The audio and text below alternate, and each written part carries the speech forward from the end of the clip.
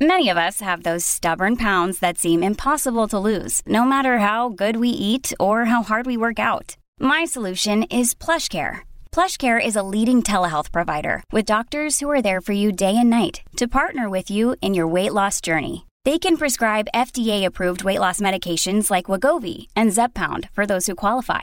Plus, they accept most insurance plans. To get started, visit plushcare.com/weightloss. That's plushcare.com/weightloss. Look, Bumble knows you're exhausted by dating. All the must not take yourself too seriously and 6'1" since that matters. And what do I even say other than hey? Well, that's why they're introducing an all-new Bumble with exciting features to make compatibility easier, starting the chat better, and dating safer. They've changed, so you don't have to. Download the new Bumble now. Christian here. Yes, it's still Throughline. You haven't been bamboozled, but where's the little sound thingy? Where's the conversation, the juicy dialogue? Don't worry, I have it queued up. My finger's hovering over the button, or, well, my cursor is ready to drag it in when I edit this together later. But before all of the conversing hullabaloo, I finally got a taste of every podcaster's greatest opportunity. A promo code, and also, I guess, the ability to talk about a product they're actually excited about. Or, well, it's both a service and a product. One of the biggest problems that I have with putting together this whole Throughline package is knowing how to give the people what they want. Which musicians to cover, how funny I should be, if I should start a TikTok. But one thing that the people often want from a business or project or property they're passionate about is merch. And what better way to personalize your merch than with stickers? Sticker Mountain is an online experience that is dedicated to delivering you the best stickers and labels so that you can sell your products, grow your business, and focus on your passions. Simple interactive interfaces, competitive prices, and a support team that has the same passion and attention to detail as if they were right down the road from you come together into a package that's damn near impossible to beat. With tons of material options and bulk discounts on bigger orders, it's something that even I can't resist, and frankly, I'm a bit of an analysis nerd if you couldn't tell yet. Their color matching is a highlight and something they pride themselves on, and for good reason. At Sticker Mountain, you'll find everything you need to get the product labels, merch, stickers, and more onto your booths, into your stores, and into the hands of your customers. And by listening to this podcast, you've unlocked a special reward. For a limited time, you can use the code THROUGHLINE2022, all lowercase, to get 10% off your next order at stickermountain.com. Make the most of it. Stock up. I can personally attest to the quality and care that goes into each order, and I'm confident you'll be excited you looked them up too. Go see what they have at stickermountain.com and use the code THROUGHLINE2022 for that lovely, lovely discount. Now, for all y'all that stuck around, time to hit that funny little sound button.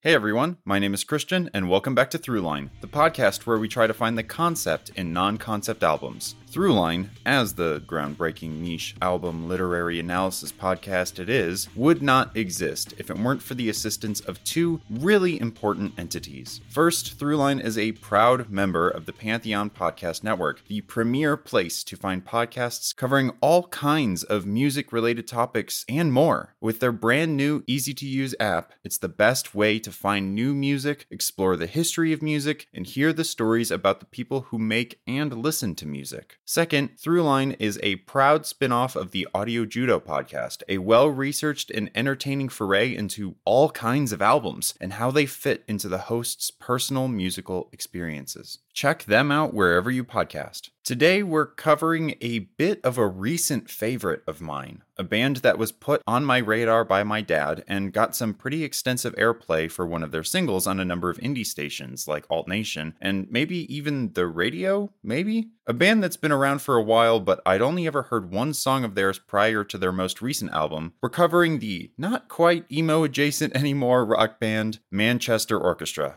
Now, I wanted to cover one of their most recent albums, Million Masks of God or A Black Mile to the Surface, because the former is excellent and I actively listen to it, and the second is also interesting and contains that single I already knew. However, both of these are concept albums already, because of course they are. Concept albums are far more common than I thought they were, it turns out, so maybe I'll have to do reconcepts like Hounds of Love more regularly. But due to these unfortunate limitations that I happened to notice, at least before picking the album this time, we're going to cover a classic from their catalog, one often considered by devout fans to be one of, if not their best. It's Mean Everything to Nothing.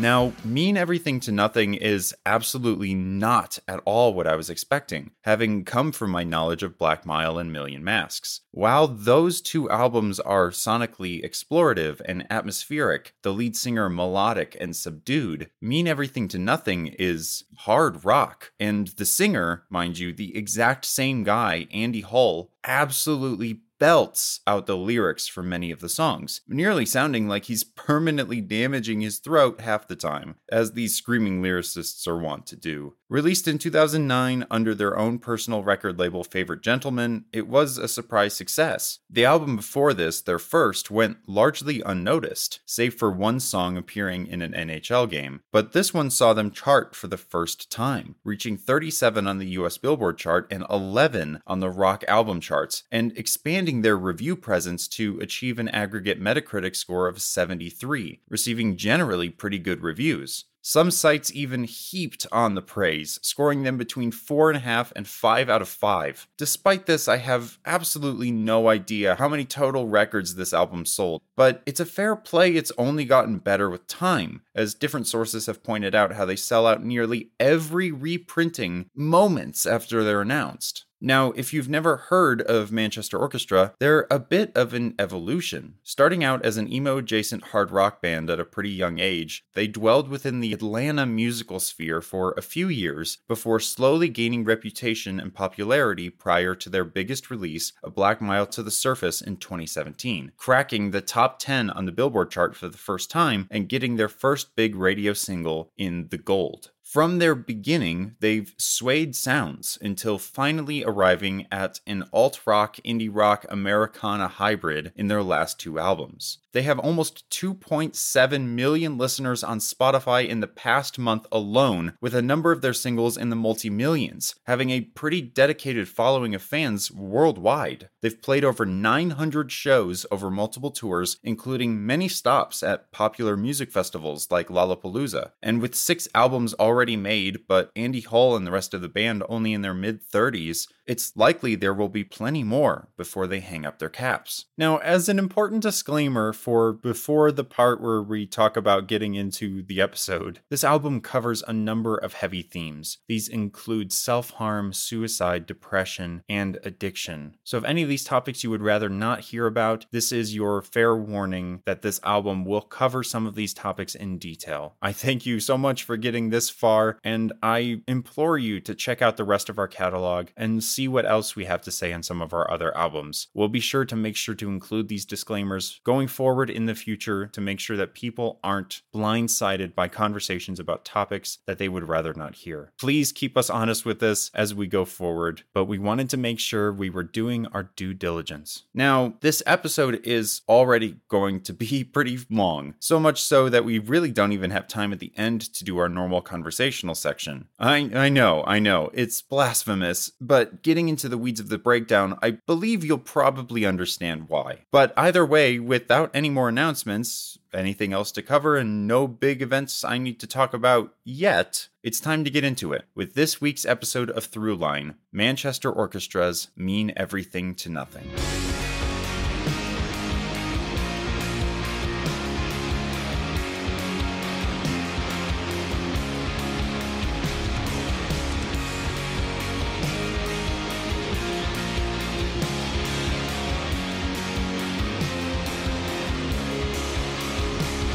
So, to immediately address the elephant in the room about Manchester Orchestra, it's likely noted by many that this band is fairly religiously oriented. A pretty sizable chunk of the songs on their albums encounter faith or the Christian God or belief in some way or another. I mean, their most recent album is even called A Million Masks of God. So now, if you've been listening to my podcasts with any regularity over the past half a year, hey y'all, it's been half a year. But if you've joined in a few times, you will likely know a bit of my political stance and a bit of my general opinions as a person. Fairly progressive, pretty outspoken, sometimes a little inflammatory. Now, you wouldn't be remiss for thinking that these aren't exactly the traits of your typical believer. And, well, you'd be right. For a long time, I've been mostly an atheist. I do not personally believe in a higher power, but I also do not know the full breadth of reality. We're just beginning to grasp straws at quantum mechanics, and it's starting to become more and more like we're entering into a stage of science that will largely be incomprehensible to humanity. Not for lack of trying, but because we aren't evolutionarily equipped to understand the ins and outs of fourth dimensional space, or quantum entanglement, or quark spin. So really, who knows what's out there in the end? But the important thing to see surrounding all of this, despite my personal removal from it, is that faith is not inherently a bad thing. Religion has held a variety of functions since the dawn of civilization, and while some of these functions have been a bit less savory and perhaps a bit more murdery than others, many others are fundamental to the growth of civilization as a whole. Religion likely helped pioneer charity, giving to others who have less or providing safe spaces to individuals in need. Religion has built incredible pieces of architecture, testaments to the creativity and talent of mankind through the ages. Religion has helped to provide light to those in the dark, hope to those in despair, and peace in times where chaos was all but certain. Yet, despite all of its good, it's hard to separate from its bad sometimes. And the hardest to separate are the tragedies of the world violently shaking the foundations of reason. How could these things be so bad if your faith is all good? If your God is all good? And this is the intersection in which we find a lot of Manchester Orchestra's catalog, and very specifically this album, Mean Everything to Nothing, between devoted faith to an all-knowing healing power and stabbing doubt of its reality in the face of horrific circumstances. Just listen to the passive-aggressive nature of In My Teeth, the fifth song on the album.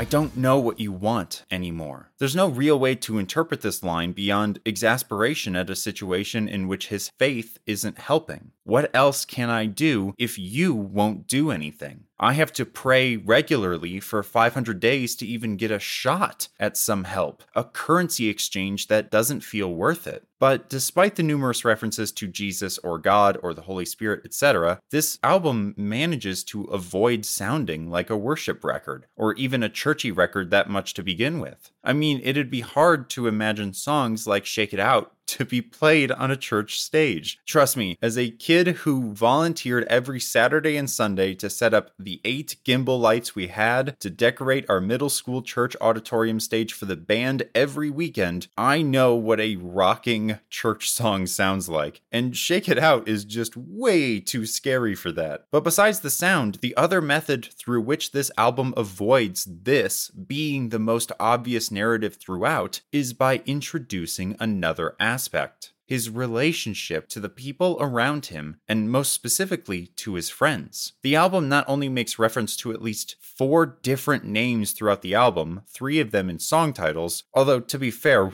one of them is a cereal mascot. It also has at least 2 songs that reference friend groups in general: I've Got Friends and Pride. Now, having a lot of references to people and or friends does not necessarily imply that the album has something to do with friendships or close relationships. However, each of these songs does in some way analyze the current state with which the lead character experiences these friendships, whether good or bad. For example, I've got friends rides an ambiguous line between friends that you're on the outs with and friends that are actively worried for you. Take a listen to the chorus. I've got friends in all the right places. I know what they want and I know they don't want me to stay.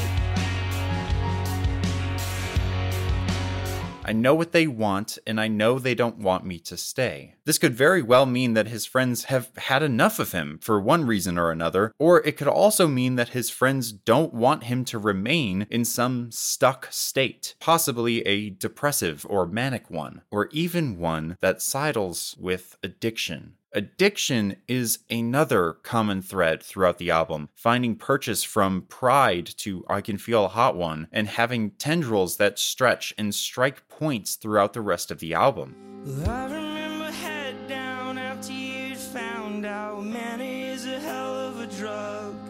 I need a little more, I think, because enough is never quite enough. What's enough? Lines like, "Mana is a hell of a drug. I need a little more, I think, because enough is never quite enough," are hard to dispute. And this is absolutely something we will explore later. But the really interesting part of this is how it ties fully back around into our first topic, God. Mana, as an idea, is typically defined as the food of the gods, the sustenance of the heavens, an ethereal force of energy and life. So ingrained is it into the idea of some mystical power that the regularly common term for magical endurance, the amount of spellcasting reserves one has available in everything from card games to video games to books, is simply called mana, just dropping one of the ends. This blending of religious context into incredibly human vice is one that introduces a layer of ambiguity over the entire situation, creating a fluid meaning that has possibilities in many branching directions. Is this album, on one hand, a story of someone who is struggling to accept the help of their friends as they battle addiction and refusing the aid of their faith for fear that they don't deserve it? Or is this album a story of someone whose faith comes at the cost of their friendships, this feeling of grace so addicting that it begins to unravel their life? Or possibly is it simply about someone who is looking to know what the right thing to do is and is reevaluating their relationship with their friends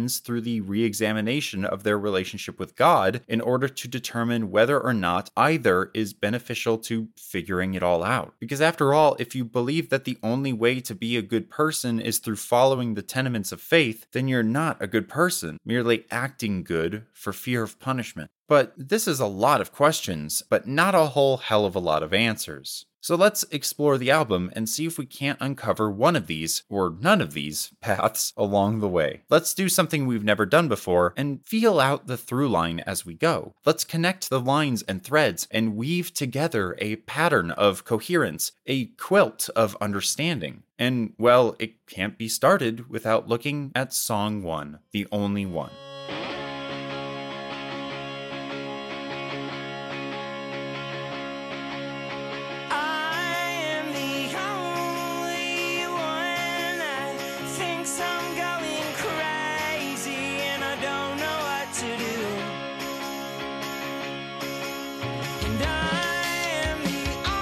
Already, we're conflicted. Verse 1, the chorus, and the title of the song all work in tandem to create, essentially, a triangle of confusion. We are already at the intersection of faith, doubt, and self-deprecation. Verse 1 chastises himself for being a son of a pastor who does the things I do, likely sin. The chorus enters into a discussion of fate, confused as to why he would act this way if something had designed him. But if something had designed him, then is it really that bad that he does those things? Because it's what he was meant to do. But then even further, if something had designed him, then his decisions are barely his own, so he just wouldn't matter. All of this fighting with the simple fact that the song is titled The Only One, a clear reference to a monotheistic belief that there is a God and only one God. His faith is still present, if being challenged, and subsequently finding himself unsure if he is deserving of that faith. The song from this point on only continues to unravel. We're firmly entrenched in the midst of a character struggling to ascertain their place in the world and their place in their faith. This is a story that seems like it has an abrupt start, but really hammers home the idea of this all spilling out in a straw that broke the camel's back type moment. Something has triggered this roiling doubt to spill over, and now it won't stop until the flood has finished its destruction or been washed away. In just verse 2, he refers to his father as a bastard, as well as Jesus himself as a bastard, which is technically true, as he was born of a spirit of God and an unwed mother. The song in chorus 2 then doubles down on his criticism of God's plan, saying that he wouldn't have had this all go this way, that he wouldn't have saddled himself with these battles. It'd be a different story, a simpler story. The bridge then introduces another you. Take a listen.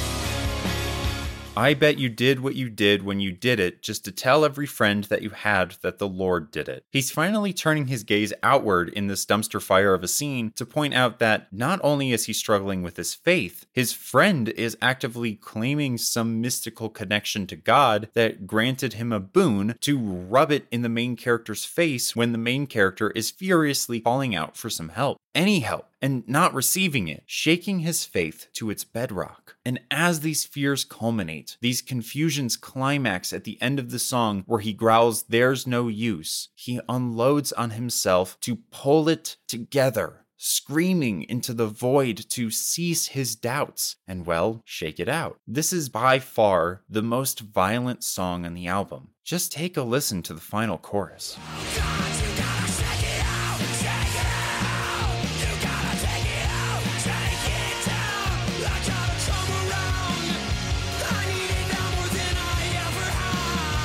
There is absolute desperation here, a tearing and clawing out to some semblance of realization or confirmation. But this song introduces our first major foray into addiction and the at least partial reason for its existence. In the midst of the character's downfall, whether as a result of the addiction or a catalyst for it, the protagonist is using some artificial high to try and reconnect with God, having felt abandoned. From the beginning lines, "Another and another, I can feel it now, I felt the Lord in my Father's house," we get the idea that he's longing for some other time when the feeling of grace was more easily present, rather than a feeling bestowed by damaging forces. Thus, we enter into a bit of a double entendre with the song's name, being repeated over and over in a way that may be meant to recenter his faith in God, shake off his doubts, and otherwise shake himself out of this drug-addled rut. The song then has interesting implications for later in the album because through this comparison, it is setting up an idea of dependency on faith similar to his dependency on his addiction that then fully comes into question later. This dependency blinds him to any other help, and we get almost a chastisement over a friend attempting to assist following a moment of self-reflection provided by his faith.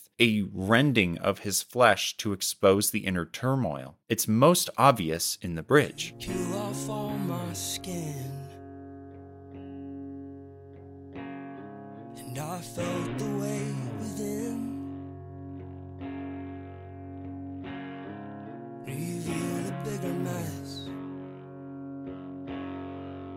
that you can't fix. Here, he says that his friends wouldn't have been able to help no matter what, as the truth revealed a bigger mess that you can't fix. This dismissal of his friends continues from the previous song here and through into the next, a trend of a reliance on, or rather a desperation for, the omnipotence of God to see him through his hard times. He even chants to himself, "Are you tired of being alone?" despite his friends seemingly actively attempting to interact with his issues. Commonly, an addiction of any sort is a particularly isolating state, drawing one into themselves and making them resistant or blatantly unwilling to change. Again, we may be getting a bit of a double read here, with the question either explaining his desperate attempts to call back to God, or it could also be an unaware moment of understanding that this isolation is the reason for his loneliness, that he has to search out help somewhere else in a moment of clarity. This second read begins to bubble up more toward the surface in the next song, I've Got Friends.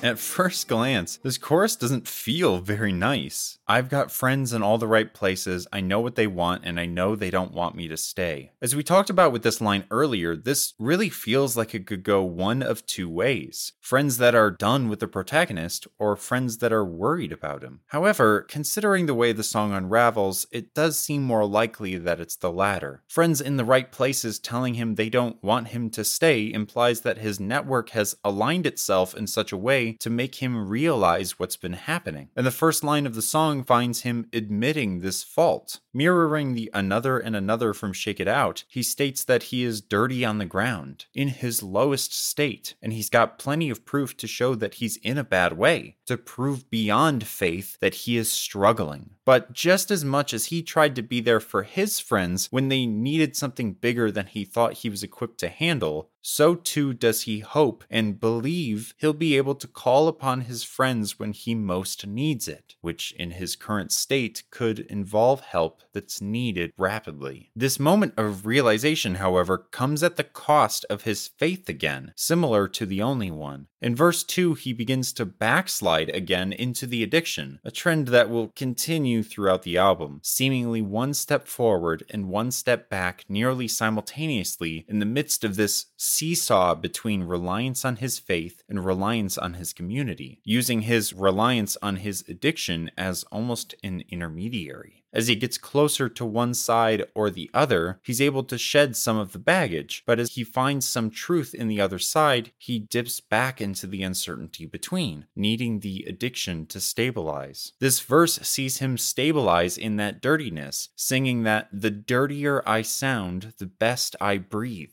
He had just begun the verse with a plea out for someone to give him a reason to continue before giving up once again when he finds that fighting for that faith wasn't rewarding him with anything worthwhile. Again, he reverts back to his friends and tries to build strength through the repetition of their help. And so in Pride, the song begins quite optimistically.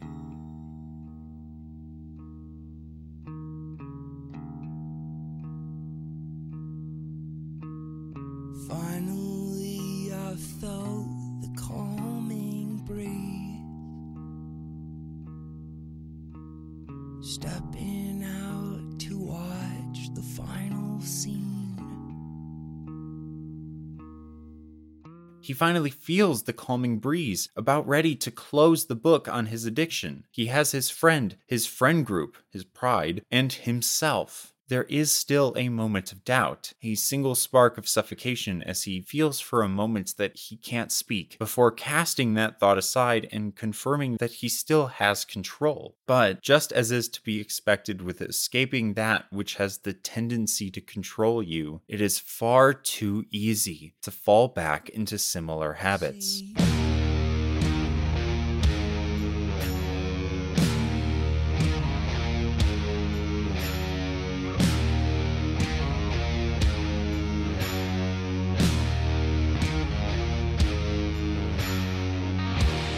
His act, his faker face fails him, exposing him back to what he was attempting to escape. This is voiced through his seesaw back into his examination of his faith, placing himself in the company of the king and the beast here, God and the devil, instead of his friends. But this rapid teeter finds him battling this new anxiety, coming to claim his voice again, and this time succeeding. There's a peculiar element of belief in deserved punishment here, however, almost chastisement for having abandoned his faith for the comfort of his friends. Though we considered Pride previously in the first verse to be about his friend group, it's also possible it literally meant the protagonist's pride, his hubris in his belief that he could abandon his faith and work himself out of this situation without the Lord's help. And so, comparing himself to Jesus in the third verse with his wounded feet, the song beginning to build up, the character calls out to anyone who will listen to look at him and see him and help him. He sings me over and over, interspersed with one C, a weak, pathetic call for someone to even notice him. And so the final section of the song finds him fully engross and fall into the addiction. Take a listen.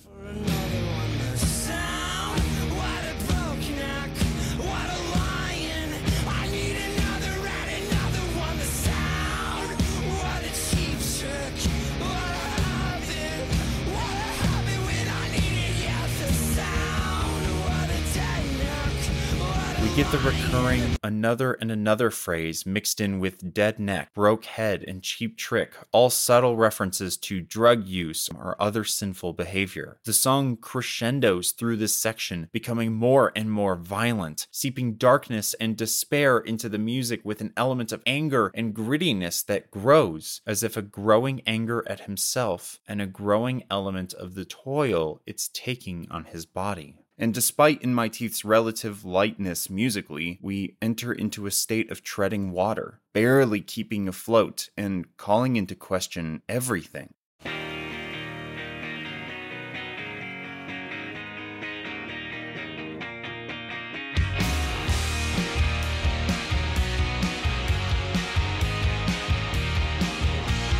If the story so far has been a seesaw back and forth between friends and God in a time of crisis, the distance between marred by a sludge of painful addiction, this song is finding that seesaw beginning to fold inward on itself, dipping its middle section slowly further and further into despair and doubt. All references to religion, and specifically Jesus, in the song sound incredibly sarcastic, poking fun at how ridiculous it's all starting to seem to him. Jesus don't come around unless we pray each day for 500 days. There's quite a bit of snark here, a passive-aggressive look at how little he's been affected positively by his faith. Immediately after this, we really get a sense of his isolation, how distant he feels from what he used to have, calling out that he doesn't know what you want anymore. What else can he do or say to find peace? Well, for him, in this moment, it's his addiction. Take a listen to the chorus.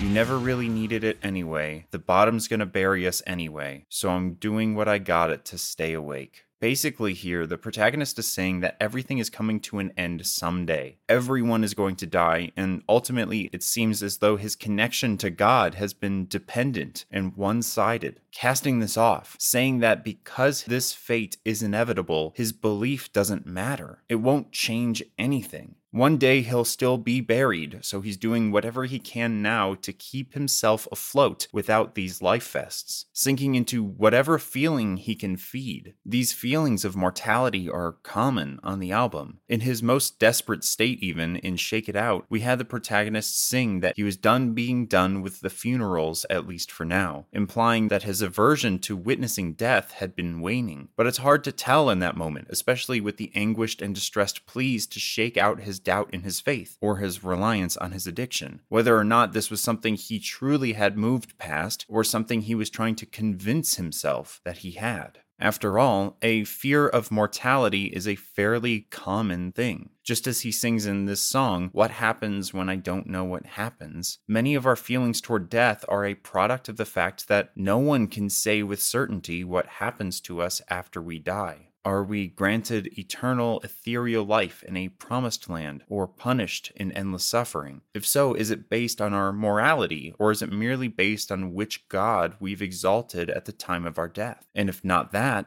what then? Do we resurrect into new lives? A different species, perhaps? Do we instead retread the same life that we've lived before? Deja vu showing remnants of past lives in the hope that one day, through trillions of possibilities, we become the best version of ourselves? Or do we instead just cease to be, erased from existence in a single moment? Our bodies going from aware to unaware, a light switch of consciousness, moving from someone into something. Religion is one of the instruments that humans have either devised by themselves or been granted by some benevolent force to ease this consternation, to calm our incredibly imaginative and macabre minds from worrying ourselves into living unsatisfying paranoid lives content to fear what will definitely come rather than change what may already be happening.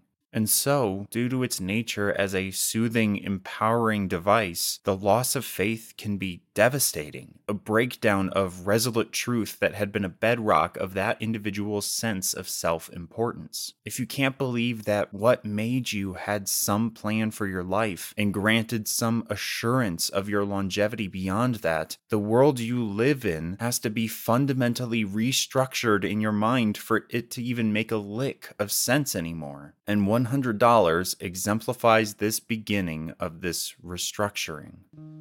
It's not even that I'm all angry. Just wanna know why you would do this thing you said. There's an understanding.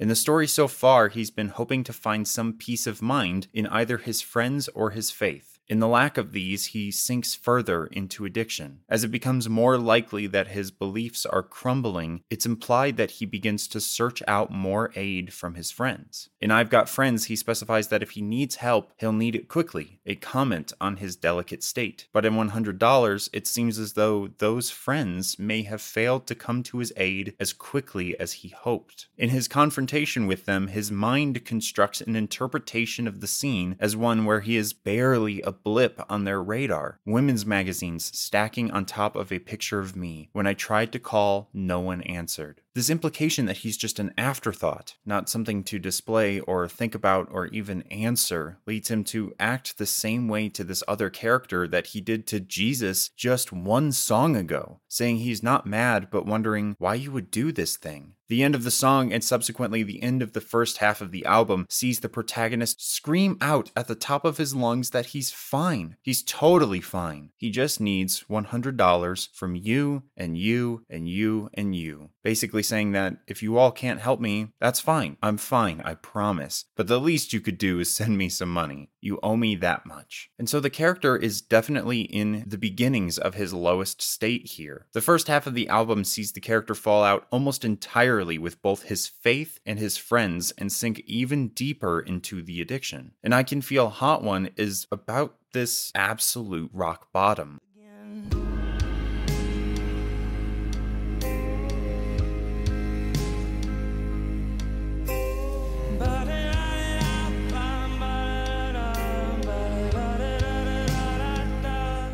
A rock bottom which seemingly exposes the reason for his addiction, the traumatic situation that led to this moment, the death of his wife. Before we get to this revelation, however, we have to travel through each of the verses. Gone is the bombast from the first half, the lashing out, the violent screaming. At least for now, it's an eerie calm, a sorrowful despair. Verse 1 sees him feel another wave of pain, casting aside another friend holding on to make a point, and sinking into verse 2, where he elucidates this ignoring of the friend, reiterating the sentiment from the end of $100. He's totally fine, he promises. He's clean and stable for sure. Verse 3 then winds a thread connecting his addiction to his vice and his dependency on God, telling how he became absorbed by it before showcasing in verse 4 that he feels abandoned, mimicking the few 100-day absence from In My Teeth. We travel back even further in verse 5, calling back to Shake It Out as he tries to work out his pain, confessing that he wants someone else to confirm that he's fine, because it's becoming clear that his voice, or him in general, is unsteady. And finally, he slips into restless night after restless night, isolation eating at him, and his only moments of peace are when he can feel his heartbeat taking him down, seemingly implying a dangerous slowdown,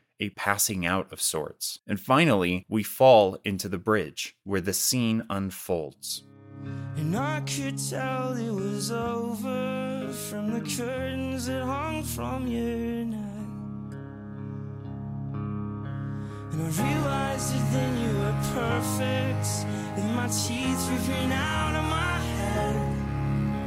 And it looked like a painting I once knew, back when my thoughts were not entirely intact. So I prayed for what I thought were angels, ended up being ambulances.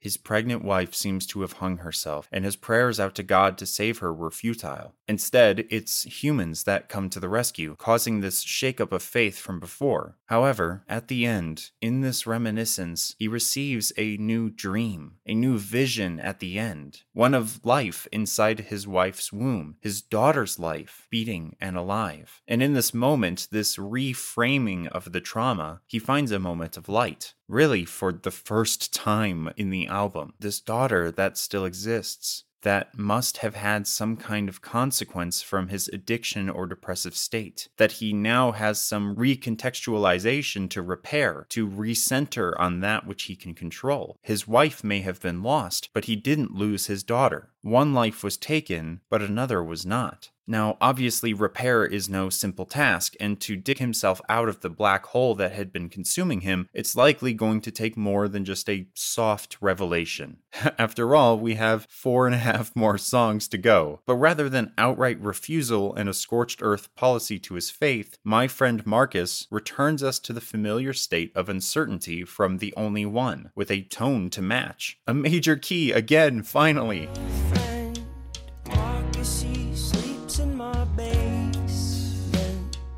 His father touched more than spirit. Now he can hardly sleep. Verse 1 sees the protagonist taking care of a friend who suffered assault at the hands of a God-fearing father. But the second verse seems to imply that he is again at a state similar to Shake It Out, almost chastising himself for doubting again. This is an unhealthy situation, veering dangerously close to the tipping point that led him into disaster in the first half of the album, undoing the acceptance of his pain in the moment of clarity he had just one song prior. The chorus even finds him switching back and forth between the obsession with belief and the complete denial of it.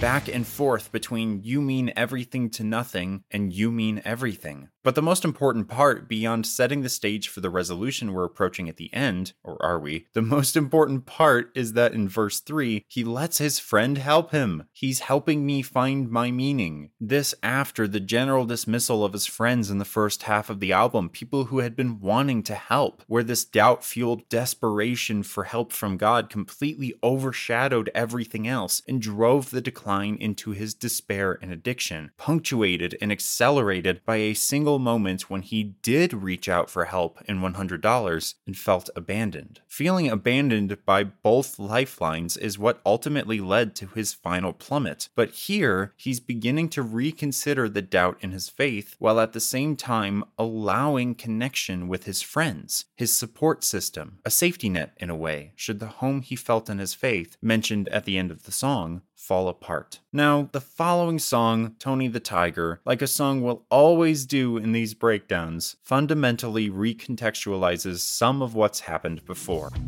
You're a seed I can hardly remember, and I knew it'd be over soon. If I was a tree, I knew you couldn't take it.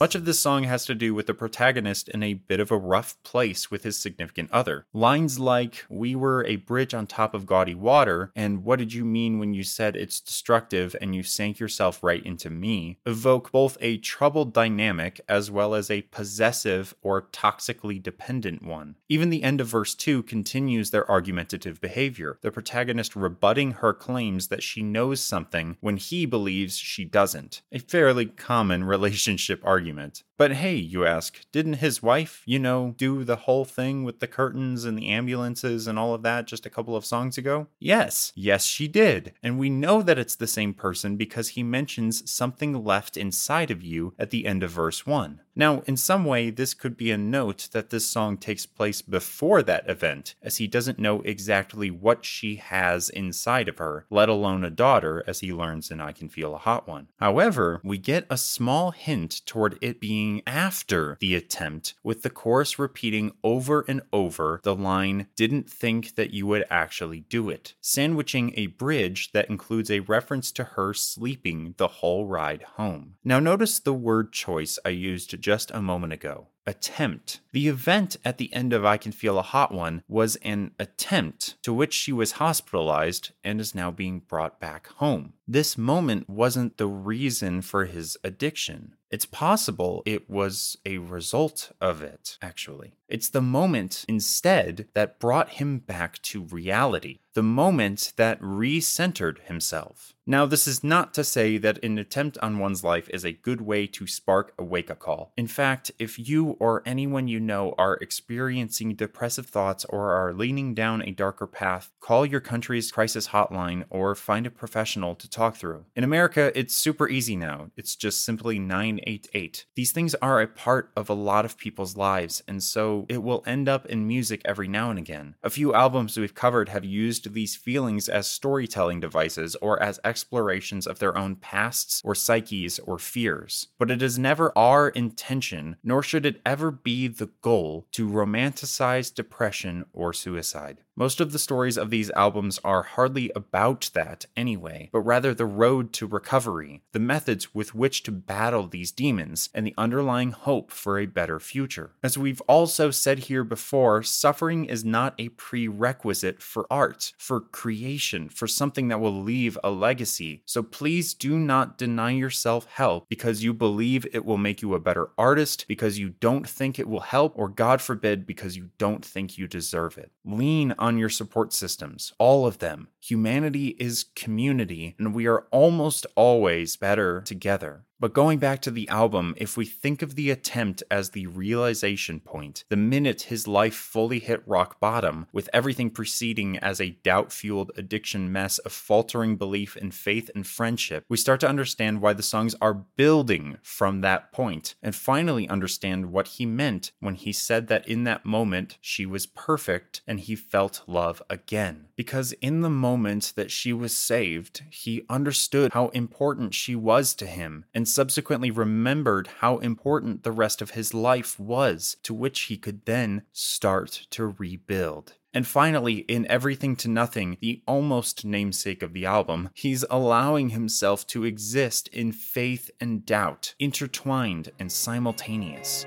You mean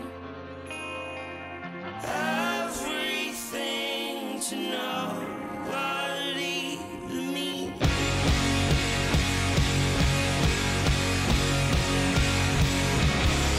On his build-up, reconnecting with his friends, bringing his wife back home, he finds a note written in a jacket pocket from his grandfather that startles him. For the beginning half of the album, it's understood that his problems with his faith were incredibly isolating, the loss of that foundation prompting him to turn toward himself in a doubt that became personal and self-reflecting. As a result, it's likely that he felt this was something only he was experiencing, which in turn would promote another recursion of self-doubt. Why am I the only one who feels this way? Reiterated in The Only One at the beginning, he felt he was the only one who was in this religion that does the things he does. But this note that he finds has its own shred of doubt and uneasiness in his faith. Listen to the note.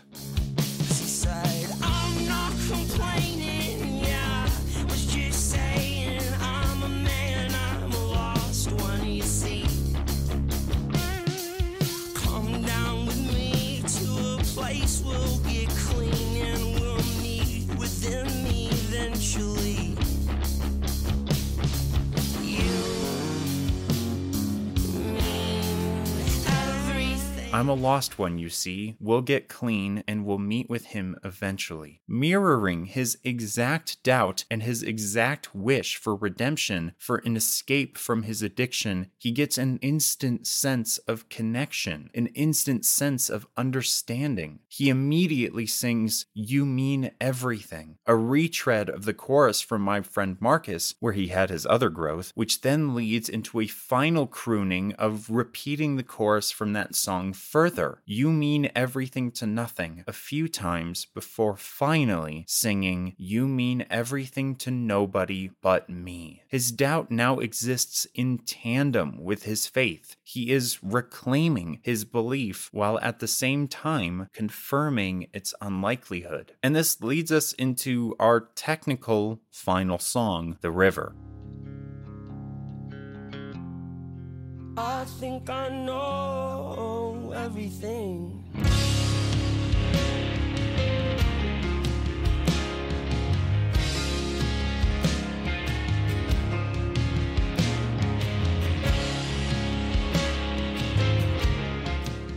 Funnily enough, this is the second album that we've covered that's ended with a song called The River, the first being from Garth Brooks' Rope in the Wind, which, no lie, also had reference to faith. But this is not really a surprise. Water, and rivers specifically, have always been revered for their importance in human civilization, and have since become synonymous with life, rebirth, and purification, all extremely common themes in religion. Here, he has firmly planted himself back at the proverbial feet of God, wanting for forgiveness, for peace, for the grace he felt before the shaking of his faith. He begins the song with references to metaphorical wounds, cracked ribs, and a spear in his side, calling out to be saved. These are similar to a few of the wounds biblically inflicted on Jesus while he was already on the cross, as he called out for help one last time. For a minute here, he sings out in the same type of desperation that he had in Shake It Out, a fear for what may come if he doesn't find peace. And this yearning carries over into the choruses as he nearly screams out for him to be able to see again, to have that hope, have that security and safety from the fears he felt, washing away his sins in the river. But this desperate plea becomes less desperate when placed around the bridge.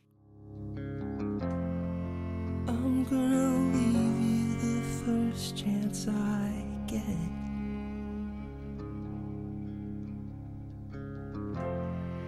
I'm gonna leave you the first chance I get. I'm gonna leave you the first chance I get. Here, the protagonist is tempering his expectations, wanting with full raw hope to be connected to faith again, but allowing himself the space to leave the instant that it becomes untenable again. By placing these boundaries, by giving himself the ability to rely on himself, he has grown, escaped either dependency, and become a giver of his own security and his own hope. And as this song explodes out, the feelings of redemption firm and glowing, loudly blasting, rhythmic explosions of sound mixed with a beautiful and hopeful piano part, the song carries finally into a secret song at the end of the album titled Jimmy He Whispers.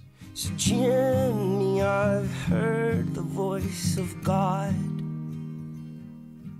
and he whispered fear is logical. And he said it's magic, wonderful. And here, softly, this idea from the last song and the reflection and growth that he experienced in the back half is solidified. Again, a mixture of belief and doubt intersect, with God on his mind, but also knowing he'll free himself should he need to, knowing that there might be nothing after life. The chances are slim, but he wouldn't want to believe otherwise. That they'll know when the rapture comes, or they pass away and sail into the sky. But as if finally mixing his thoughts into one final moment, a friend he considers a brother, an incredibly close companion, tells him that his fear is logical in response to hearing the word of God, before also saying that it's magical, wonderful even. And so, as this song finishes, so too does the album. A wild ride from start to end, covering a man's disintegration and reformation of community and faith, and the consequential rise and fall of addiction at the churning and recursive isolation of lacking either of those lifelines. Now, it may be true that a life-changing event ended up,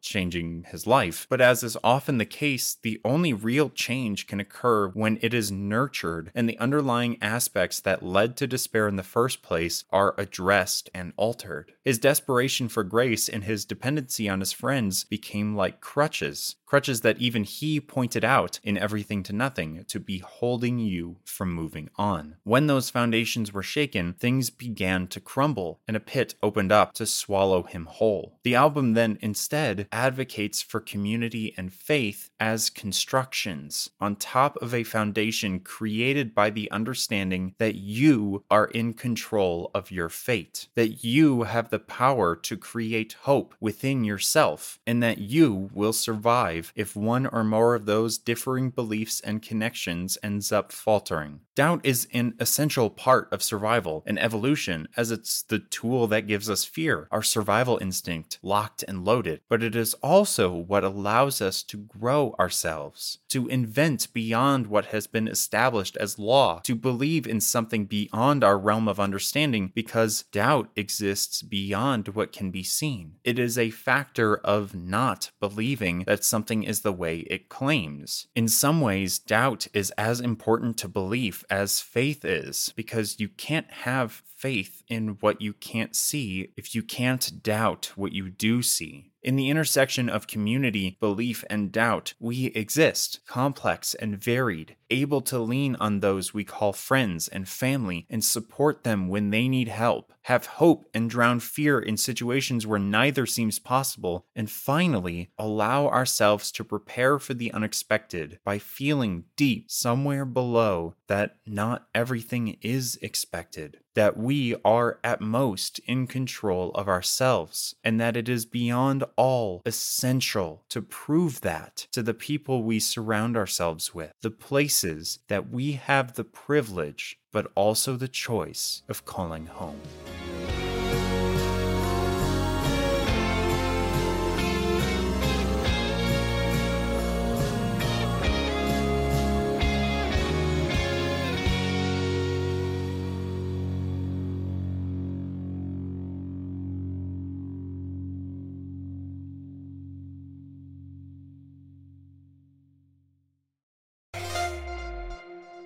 Thank you, everyone, for listening to today's episode of Throughline, Manchester Orchestra's Mean Everything to Nothing. As someone who has fallen out of faith, this was an incredibly poignant album to cover, dense and musically rich, written by the band when they were barely 21. A lot has been said about this album already, so much so that it's deserving of much more time than we'd reasonably be able to cover here. So we've made the difficult decision to end the episode here. In the future, we definitely want to come back to this band and possibly this album and lay out the wealth of information about what's already been said. From panic attacks to the loss of faith to dreams of car crashes and, addiction, it's a lot to cover. But it's also somewhat similar to the theory we already had. But as we close out this episode, I just wanted to thank all of you for supporting the podcast and helping it grow. Albums have such an important place in the telling of new and powerful musical stories, and as we explore the different time periods, styles, genres of the past and present, we can only hope and, have faith that music will continue to provide stories that people want to hear and stories that people need to hear. Music has an incredibly unique ability to understand and mirror back how we feel in a way that is impossible to put into words, but that everyone knows how it feels. It's a reflection of our psyche and an exploration of humanity's triumphs, faults, and growth. and I'm so unbelievably honored to be able to be a part of that story in my own little way. I can't wait to see what else is in store for our little podcast. Check us out at AJ Throughline on social media or anywhere else that you find podcasts, and leave us your thoughts, your comments, your concerns, your complaints, your revelations. More than anything, we want you to be a part of our story as well. So until next time, we bid you farewell from us here at Throughline, and always remember, the only wrong way to live your life is one that hurts others. Thanks for listening.